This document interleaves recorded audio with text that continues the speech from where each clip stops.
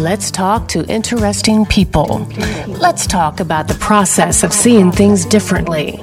Let's talk about the craft of molding truth and fiction together to arrive at something new and exciting. And let's have fun while doing it. Welcome to the True Fiction Podcast. Welcome to True Fiction, the podcast that talks to creative people and finds out where all that creativity comes from. I'm your host, Patrick Boggs. Across the desk from me is my co-pilot for this journey, Norbert Yates. How's it going tonight, Norbert? It's going great. That's good to hear. Tonight we have a great guest. He's a woodworker whose creations are as beautiful as they are functional. And he's also an award-winning filmmaker. True Fiction welcomes Scott Telley. Hey, Scott, how's it going tonight? It's going great. Thanks for having me. Oh, I'm glad you said yes when we asked. So that's awesome. So it was always a bit of anxiety whenever we put ourselves out there. We never know. Hey, you responded. That's good. Half of them don't. Yeah, it was a little touch and go there for a minute. I know you're also a minister, a pastor. And yeah, I work at church. I know that a pastor doesn't work 9 to 5. Pastor's work is varied hours and usually long. So how did you get started with woodworking?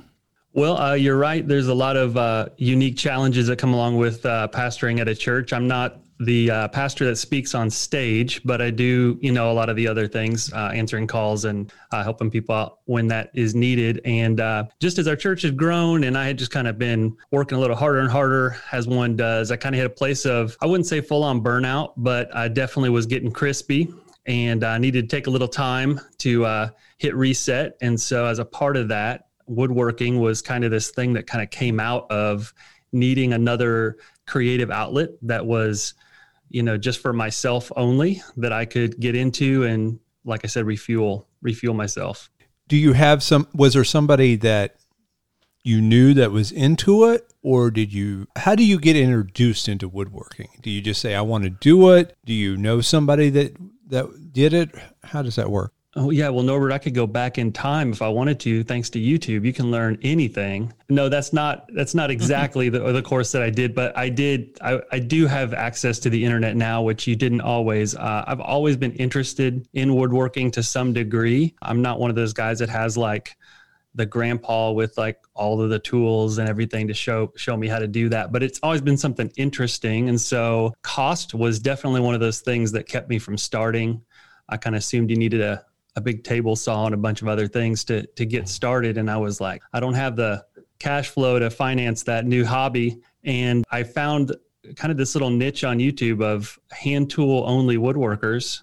And honestly, the pace of working with hand tools was just what I needed, the right medicine at the right time. And so that I'm trying to think of one of the YouTubers that was really influential. I'd say Paul Sellers. He's from, I believe, England. Watched a lot of his stuff on YouTube. And if you look him up, he's just a born, 50 years plus experience of working with wood, only hand tools, wow, and loves teaching. And so I've always been one of those guys that it really doesn't matter what you're interested into, but man, to hear anybody talk about something that they're just crazy passionate about, he's one of those guys, he could talk about woodworking till the sun goes down. Tell me about what you make. I've seen your stuff. So you're making wooden creations, and are you doing commission work? I've done a few commission things. At what point when you're in a craft or something that you create, at what point do you call yourself like professional, or you call yourself worthy of doing a commissioned piece? It's kind of a subjective maybe checkpoint that I would say is hard for me to kind of accept the fact that I'm of quality that other people are going to pay me to do something for them.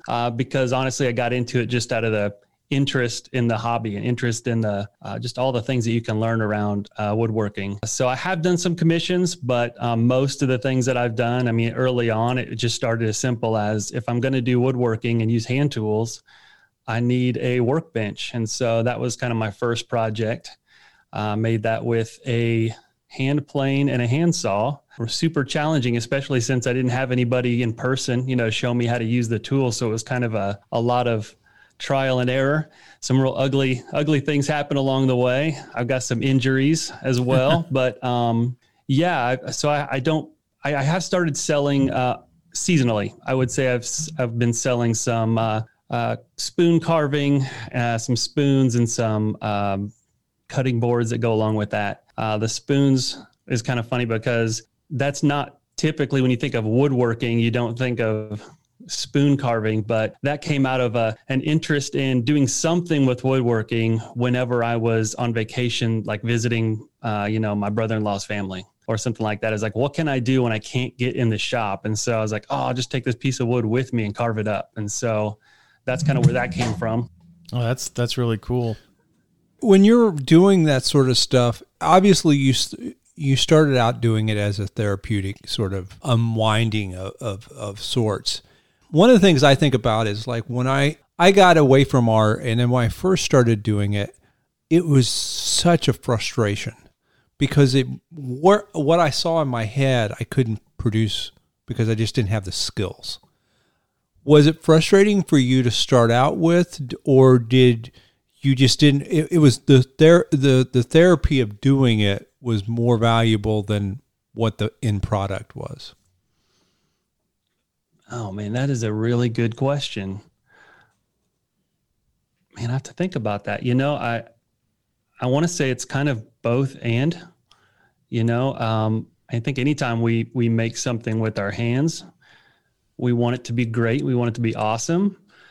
But the truth of the matter is it doesn't always happen that way the first time. In fact, it rarely happens that way in the first time. But the fact that I got to spend time, on one task, do you know how often like your mind is pulled in like 10 different directions? And when you're working with something that's as specific as thicknessing down a board with a hand plane, there's not a whole lot of other things going on in that moment. And you're really trusting how you put your hands on the wood and you feel like, does this feel flat? Does it look flat to my eye? And it slows everything down. And so definitely the process is really a big part of it, especially in that season. But also, it's the challenge too, Norbert. I think with anybody who draws, like I know you do art as well, you're always trying to, when you get done with a project, look back at it and think, okay, if I was to make another product similar to that one, what would I do? Would I make it a little thinner? Would I make it a little bit bigger? Would I add a little bit more to this side or that side?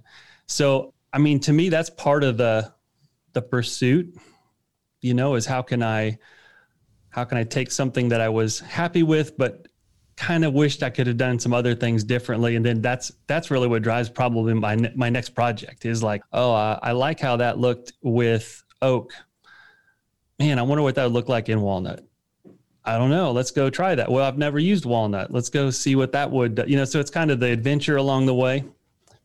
Kind of coupled with the process. So you've done this. I know you've done this for several years. I sort of think of it like this is piggybacking on my earlier question, where at first your skill level is not very good, but as you do it and you do it and you do it and you do it, you start to get a competency, and it starts to be, at least for me, less miserable because what I'm seeing when I'm done is closer to what's in my head to start with. Do you feel like that you're getting to the point, because I've seen some of your stuff and it's beautiful, that your skill level is getting up to a point where what you visualize now is very close to your end result? Definitely closer to what I visualize in my head. It's funny that you mentioned that as being part of the creative process, because I think that there are some people who are kind of a dump the crayons on the table creators. They just kind of put everything out there and then they just start grabbing crayons and it's like, I don't know what's going to come out of this, but I'm going to put all this together. And that's pretty fascinating to watch. I'm not opposite. I've always joked, like, one of the movies, my childhood movies growing up, was Karate Kid. I really liked the Karate Kid. And if you remember, there's this scene where he is in Mr. Miyagi's apartment, and he's showing him how to trim a bonsai tree. And he tells him to close his eyes, and in his head, he has to picture this perfect tree. And he's like, after he gets that picture of the tree in his head, he's like, now, here are the scissors, make what was in your head happen on this tree. And I think that is a lot of how I approach any creative project. I I tend to go first and do all of the like creation in my head. And then once I get that figured out, then I'll attempt whatever it is that I'm making. And so does what I make match what's in my head? More and more. But one thing that just seems to be a little bit elusive to me is the idea of scale when you're working with woodworking. I think that these furniture makers that can make a table or a chair or a bookcase or whatever, if I just go grab boards and start cutting what I think is probably the right height or the right thickness, man, it just never, the proportions are so much the beauty of the pieces that you see in, art galleries and craftsmen that you want to emulate when you're creating. That's definitely a thing that I still don't feel confident in. I hit the mark sometimes. I try to write things down so that, if you get it right, you kind of would like to copy that. If I'm going to do a table, I definitely want to do it that thickness next time, or I definitely want to take a little bit more off, or, adjust it in a way so that the proportions make sense. But I do feel like the process, though, Norbert, it goes faster. And that's a big part of it, too, that early on it took several, attempts, so many shavings to try to just get a board to look flat on one side. And that's the process when you're doing it by hand. You got to start with one side and you don't do anything else until that side's flat. And now I feel like I can get to that really, really quick. And so the process is faster, even though the product is always, just out of reach is what it feels like. Do you work from patterns? I think your cutting boards are just beautiful. I love the shapes of those. And is that a pattern, or is that something that you came up with?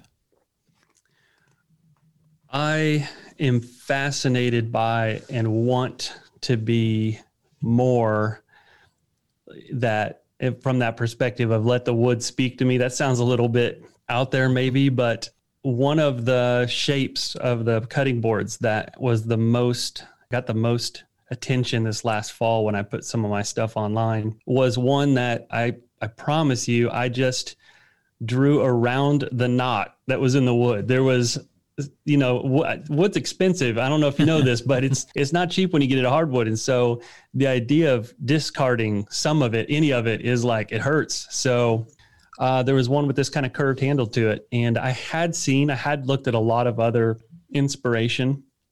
And with this particular board, I just thought, I don't want to waste this. Let me take a variation on something I saw and kind of go around the knot, go where the wood lets me go. And it worked well enough that then I made a pattern off of that board, and I say that like after the fact. I looked at it and I said, oh, that was successful. Unlike the other one that I'm not going to show on my Instagram feed, Sure. And so I do keep patterns of the things that work.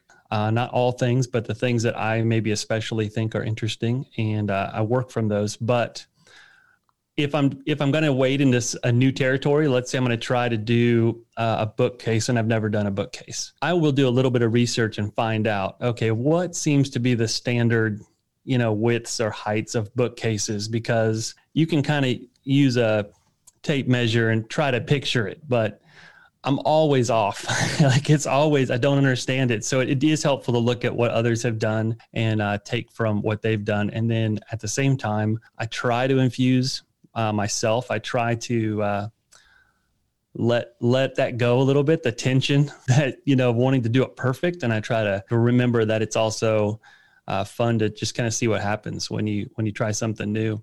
There is and I don't know if this is related, you might edit this out, you might not. There is this, it's Japanese woodworking, and the idea is working with the imperfections, and it's not just a woodworking thing. It's I think it's wabi-sabi.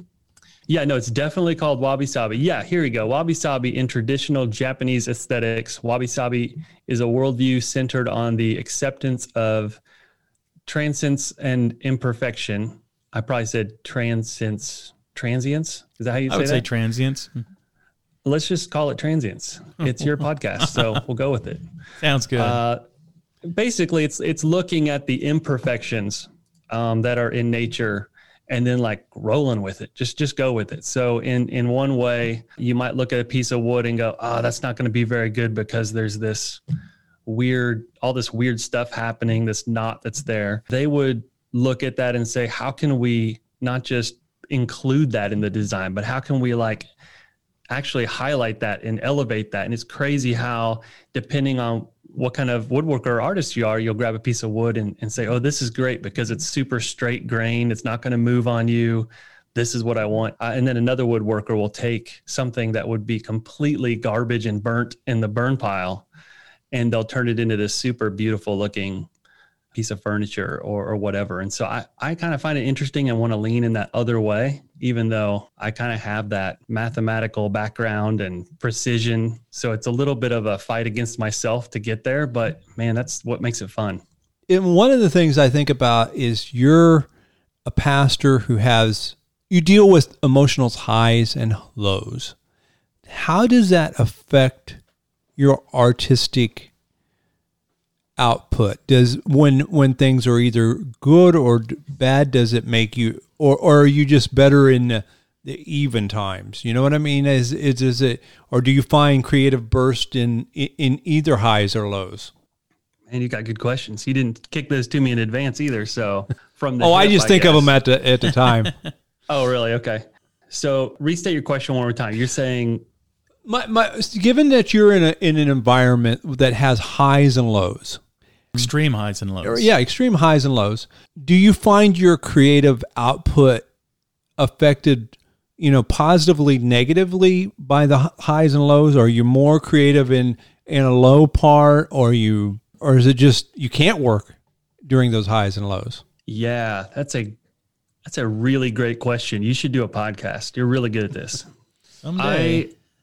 I think that I've never thought about this, but I'm thinking about it right now on the spot on a podcast. I would say that when it's a low spot, when I'm in a season of difficulty, or let's just say things are heavy, the process, I really love the process of going out and taking a piece of wood and putting my hands to it and working on it, changing the shape, the feel of the wood. I like to slow it down in those seasons. I do have power tools now, so I can plane something by hand, but if I want to bang out a quick project, I can throw it through an electric planer. But I would say in the heavier times, I would lean towards a hand tool, take my time. It's the process. It's not so much the finish line.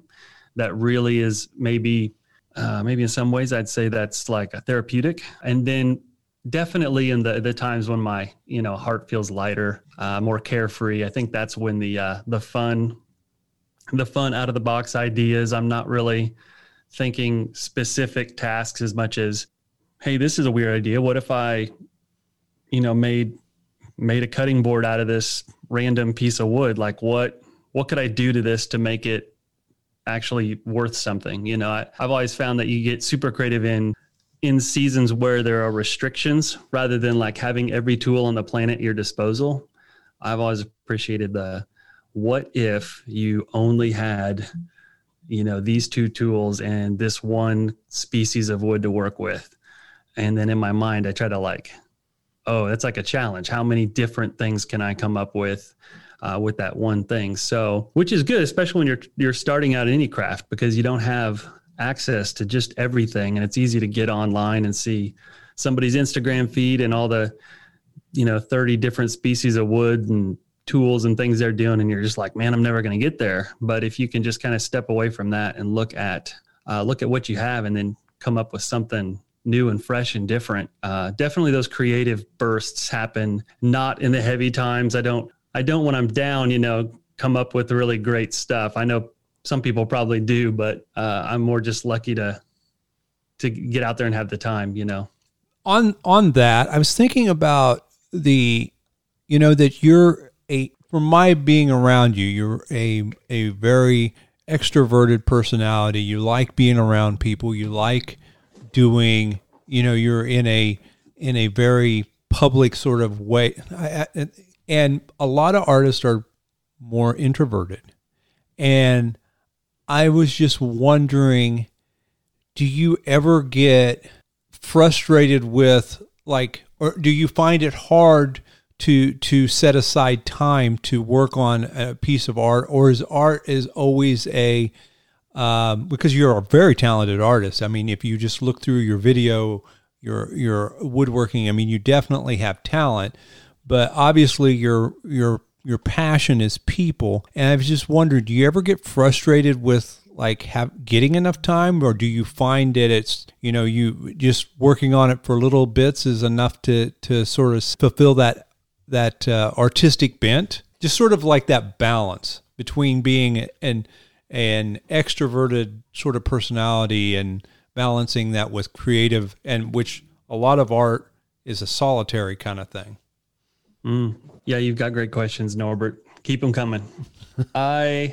I would say that a little bit of it depends on. Let me think about this for just a second. I would have to say that it's like anything in life. There are some things that are fun to share with others, and then there are some things that are more special to you or for you that are more personal. So like you mentioned, filmmaking is also another hobby passion of mine. We did a 48-hour film project. We've done 4 of them. And what I've really enjoyed about those is the collaborative component. And I actually learned that when you collaborate, it is hard. It is really hard to collaborate with other people who have other opinions other than yours. But when you do it, it not only is hard and takes a whole lot longer, but man, the things that you come up with on the other side are really interesting. Like they've got layers of depth to them that when I come up with something all by myself, sure, I have my own experiences to build on, but there's just so much more richness when you do something like that with other people. However, there are other things that are personal and are, the time that I have in the shop on the whole, I take as a real gift, because I mean, that's time that I'm not just taking away from my job, but that's time where I'm out in another building on our property than in the house with the family. And so I don't want to be out there all the time, but I do know that when I'm out there, that's a personally fulfilling activity for me. So the creative process of woodworking primarily for me is a lot more personal, which is again why I think I started doing it in the first place, because I wanted to have a space to flex and exercise my own creative muscles for no other purpose than the activity of doing that. And a lot of the other things that I put together and produce, are for so many other people, or the time that I give, which is again a passion of mine as well. So it's not one or the other is bad and the other is good. You know what I mean? It's kind of both and. So I don't know if that answers your question real great there, but. Well, yeah, and that's one of the things that, it's trying to get insight into, how different people approach things and how different personalities, because artists tend to be a little bit more introverted. And, that's a tendency, not a rule. I mean, there's all kinds of artists that are very extroverted. And so it's interesting to listen to people's thought, how they feel about that.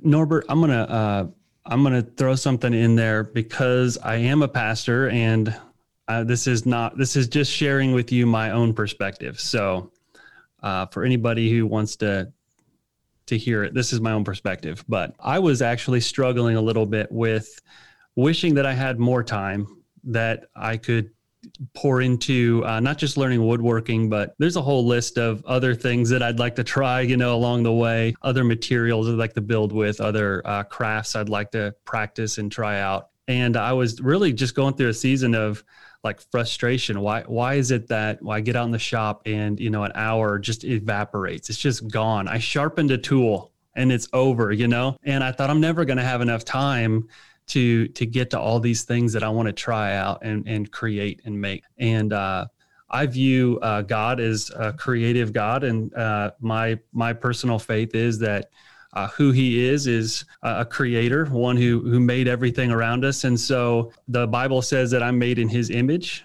which I take to mean that my creativity is kind of an expression of who he is, who he has made me to be. And so I started looking at, you kind of, whenever you get into religion and faith, you look at end times. That's the hot topic everybody wants to know about. And I was just reading through the Bible, and it gave a picture of kind of what heaven is going to be like. And the picture that, as I was reading through that I got, was that on the other side of this life, I'm still going to have opportunity to create.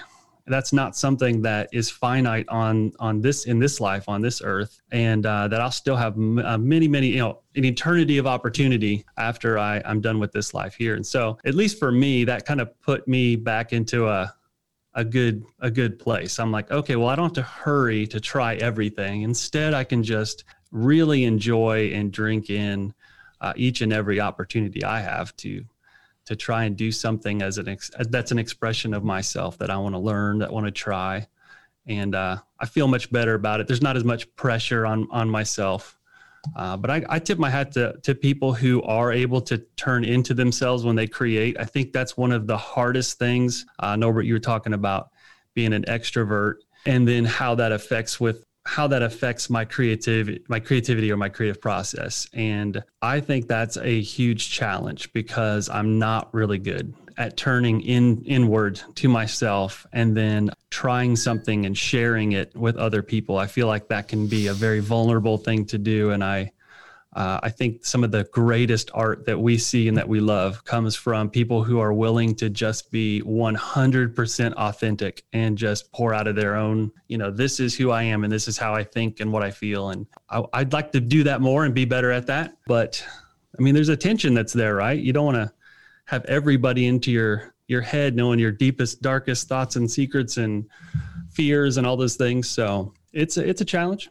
Oh, yeah. I definitely think that one of the things that we've been talking about recently is art is performative. Even if you're an introvert, there's a part of you that wants to be seen and your stuff seen.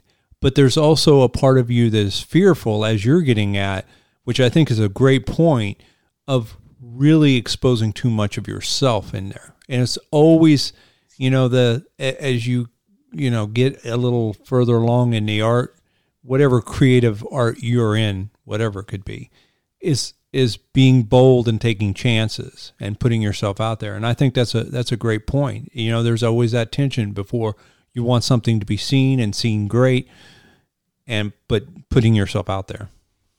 You have grown as a woodworker. You started out, you might not have been that great, but as time has went on, you've become a better woodworker.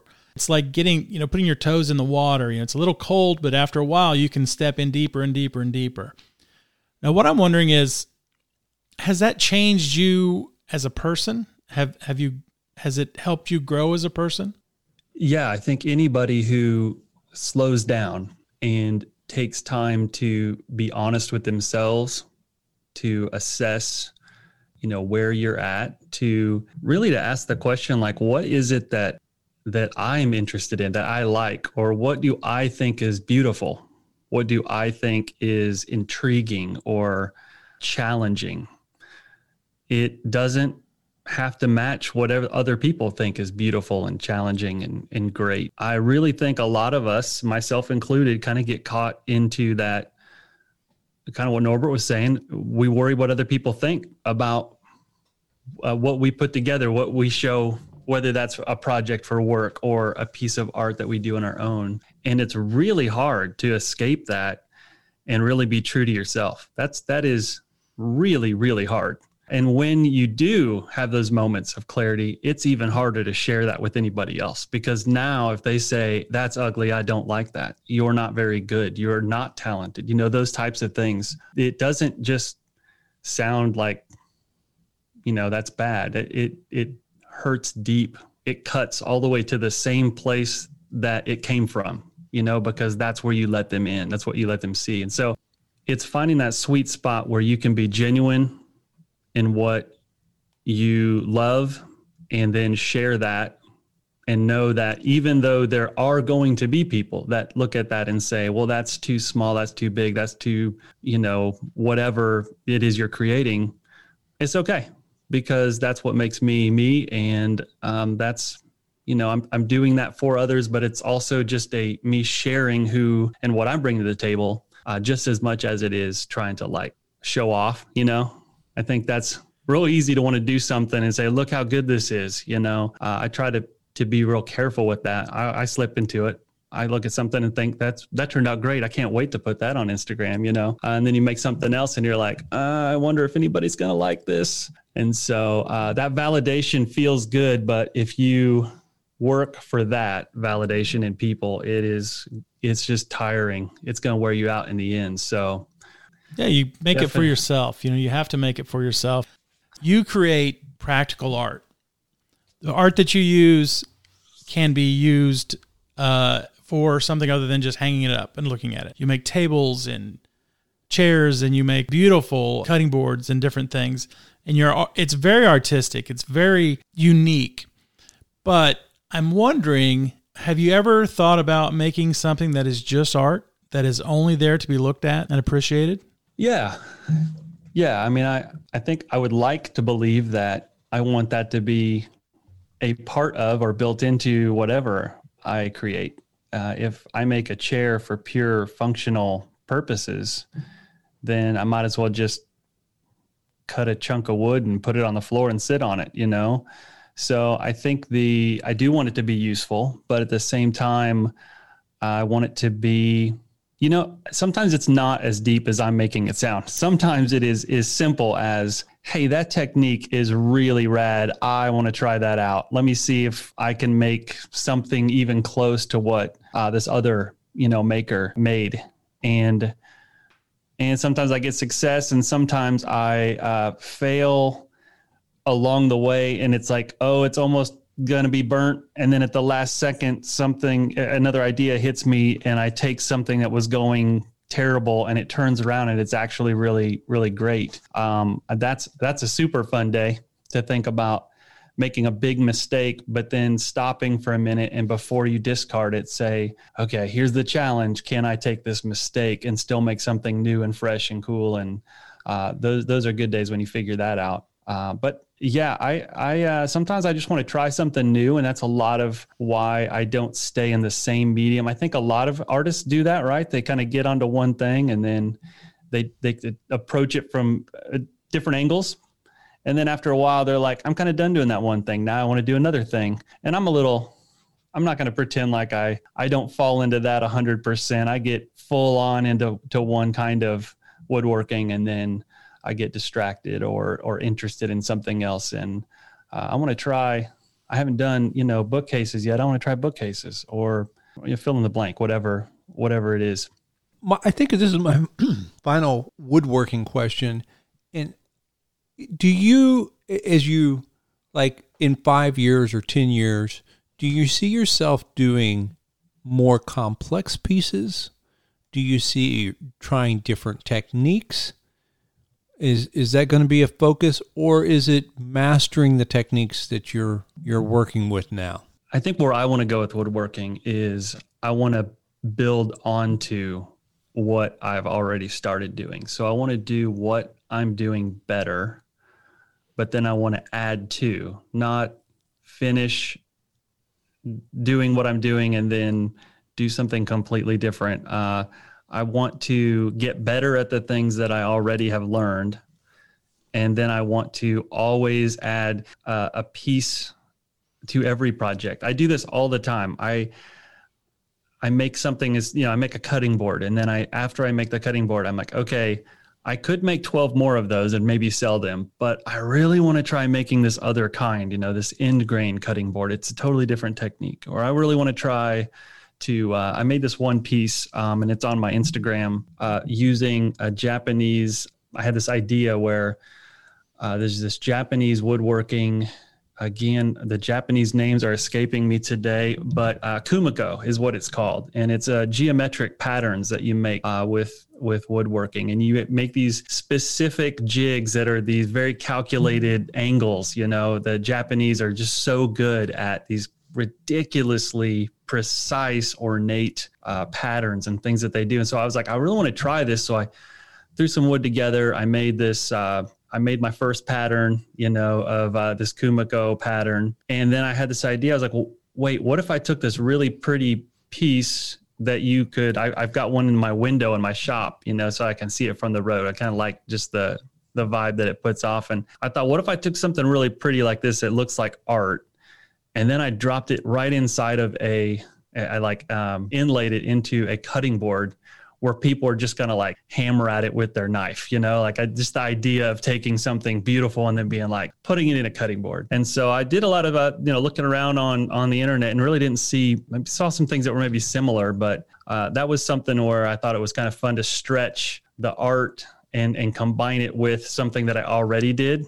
And so I'm trying to get better at doing the cutting board, but I'm also now starting to experiment at the same time. So anytime I want to do another project, whatever my next project is, it's real easy to just look at the whole scope of the project and say, what is a piece of this project that I could potentially ruin everything by adding? That's what I want to do. So that's definitely what keeps pushing me forward. But it's definitely a build, Norbert, not something that's, I'm going to abandon what I'm doing to do something else. I think it's in addition to. I see that what you're doing, I like the way that you're going on this. And this is kind of what I was trying to get with my last question is you're making this thing that looks every bit of art, but it's a practical thing, a cutting board. But how many people do you think will take that beautiful inlay and go ahead and use it as a cutting board?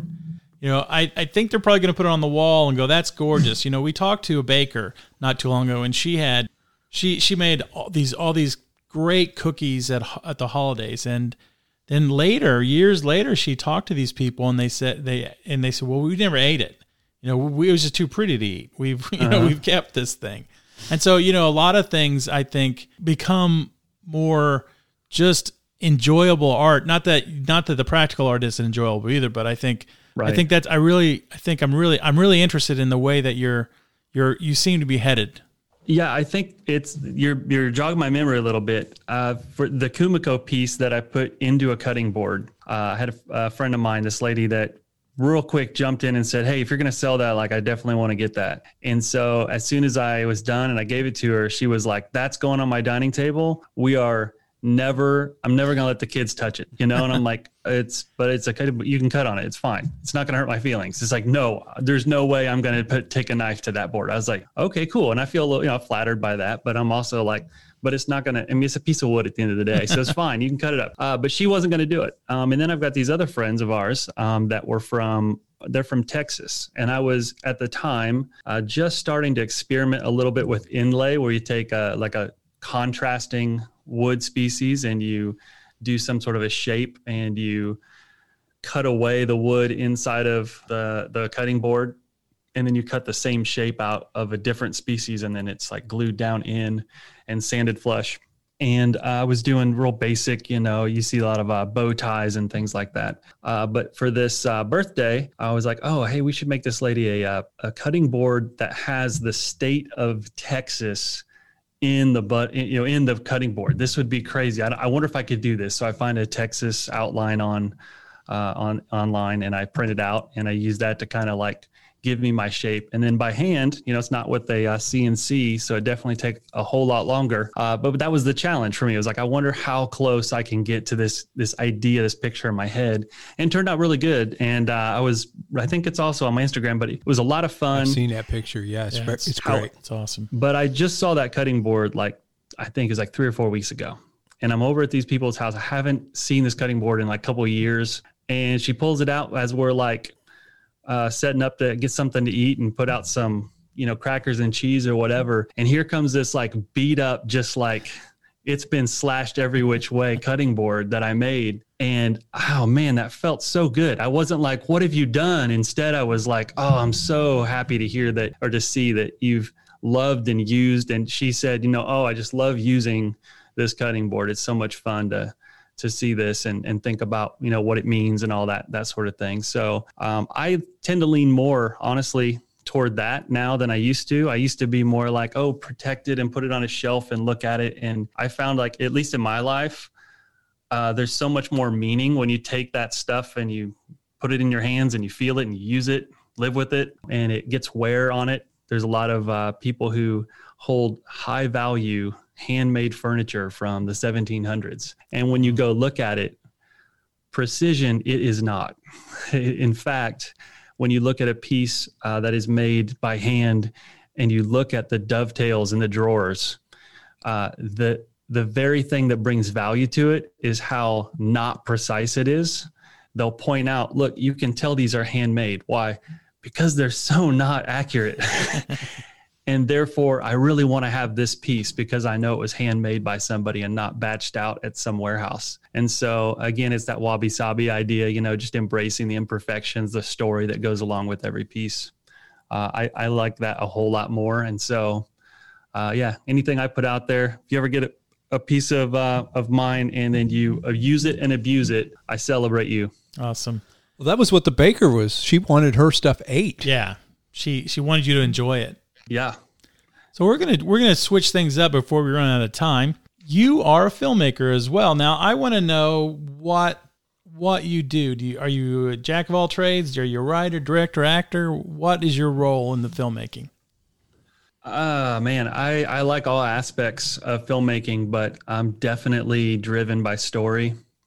I think that to me in film is the number one thing that it reaches past your eyes and into your heart. When there's something that you can really relate to or that challenges your way of thinking or, just jars you out of the place that you're in and, shifts your trajectory into a different place because this idea kind of permeated inside of you. I love that. I love whether it's a short story, a long story. I'm just like everybody else. I think it's really cool to watch stuff blow up in special effects, and I'm wowed every time they do something new. And I definitely am, it's staggering what people are doing these days. But if it doesn't have that story, then it's only interesting the first, 15 minutes of the movie. How many movies have you been to where you watch the first 15, 20 minutes and then it's like, you can tell they're like fighting to have a story, something with substance. They're like, gosh, we had this really good idea, but we don't know where to go with it. And that's also, I'd say, probably the thing that hangs me up from making more films is you were talking about the film that I won.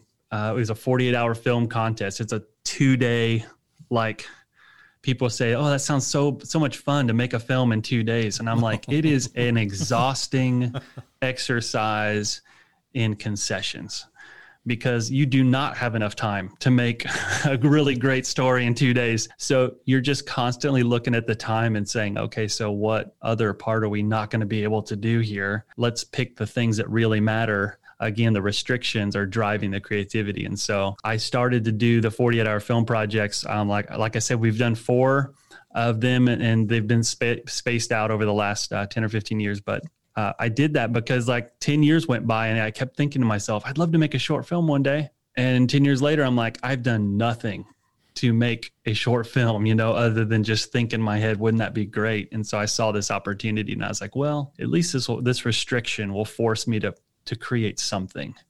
And I had known Norbert had created a short film that he shared with me years and years ago. And I thought, man, that'd be really great. And I still think someday it would be really cool to do a longer, the restrictions of the contest is a 5 to 7 minute short video. So that's what we've done. But it would be really cool to do a longer story, maybe even a feature at some point, who knows what's out ahead, but it would have to be the story, man. I've thought about how much time and effort it would take to do that. And so probably directing, that's probably the question you're asking. What do you like to do with film? I like to direct, but I like all the aspects so long as they're pushing forward on the story. And I haven't found a story yet that I believe in, that I love so much that I want to live with, through the process of creating a longer film. There's a lot of techniques that I think are fun that I'd like to try, but man, these people that put together these really great stories, it's a lot of work. I respect the craft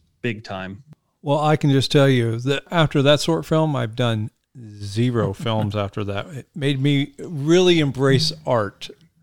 It burned me. You was talking about crispy. I was crispy. Yeah. Is that still on YouTube? Did that ever make it up to YouTube? I don't know if I posted that or not. I don't think I have. Did I? What was the name of that film again? Price of Discovery. Yeah. That's right. You had it on on that. I think your mom made that up for your Jeep. Like the back of your Jeep had the title of your film, right? It's still on there. The Jeep's still running. Yeah, I'm jealous. I'm gonna run it until the wheels fall off of it. I'm jealous. Yeah, no, that's really cool. I think that's great. I'd still like to do it, but gosh, there's so much work with anything that takes a lot of work. I just think I want the value to be there on the other side. I don't want to put myself into something, and then on the other side, it's just a shiny, attractive looking thing. I'd really like it to have more substance than that. So, are you looking for a script then, or are you wanting to write a script? I would entertain either.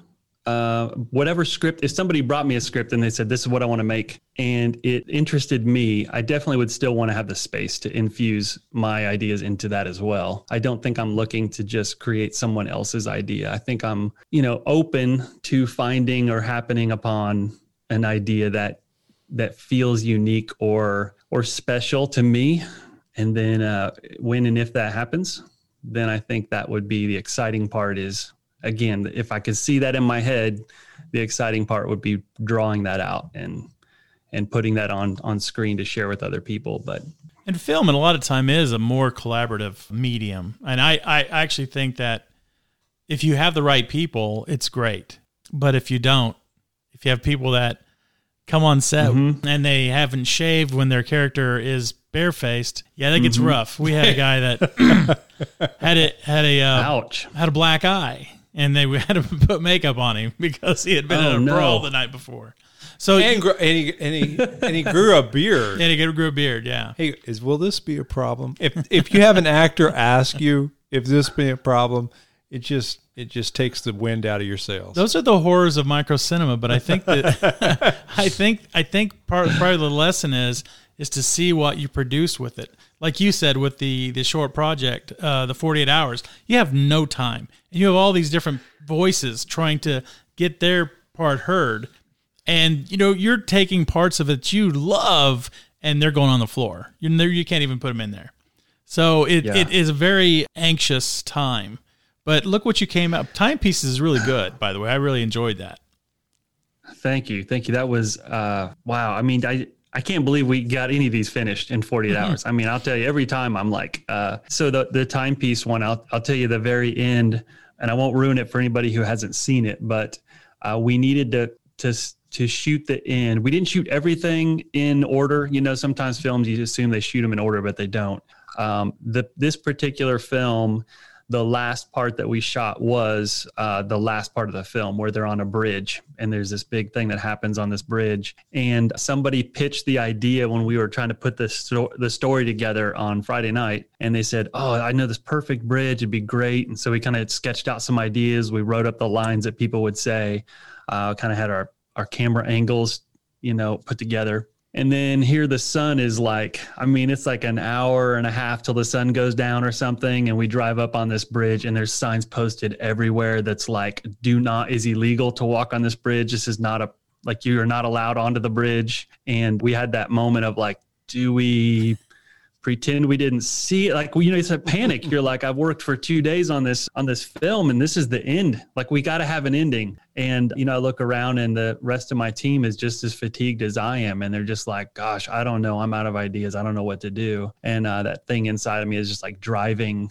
I love that director position because I'm like, oh, I'm going to will this thing into being finished, So I was like, we will make an ending. And we started driving around real quick. And I was like, where are some other bridges? And I found this one that did not look and feel anything like the bridge I wanted to do the ending of this film on.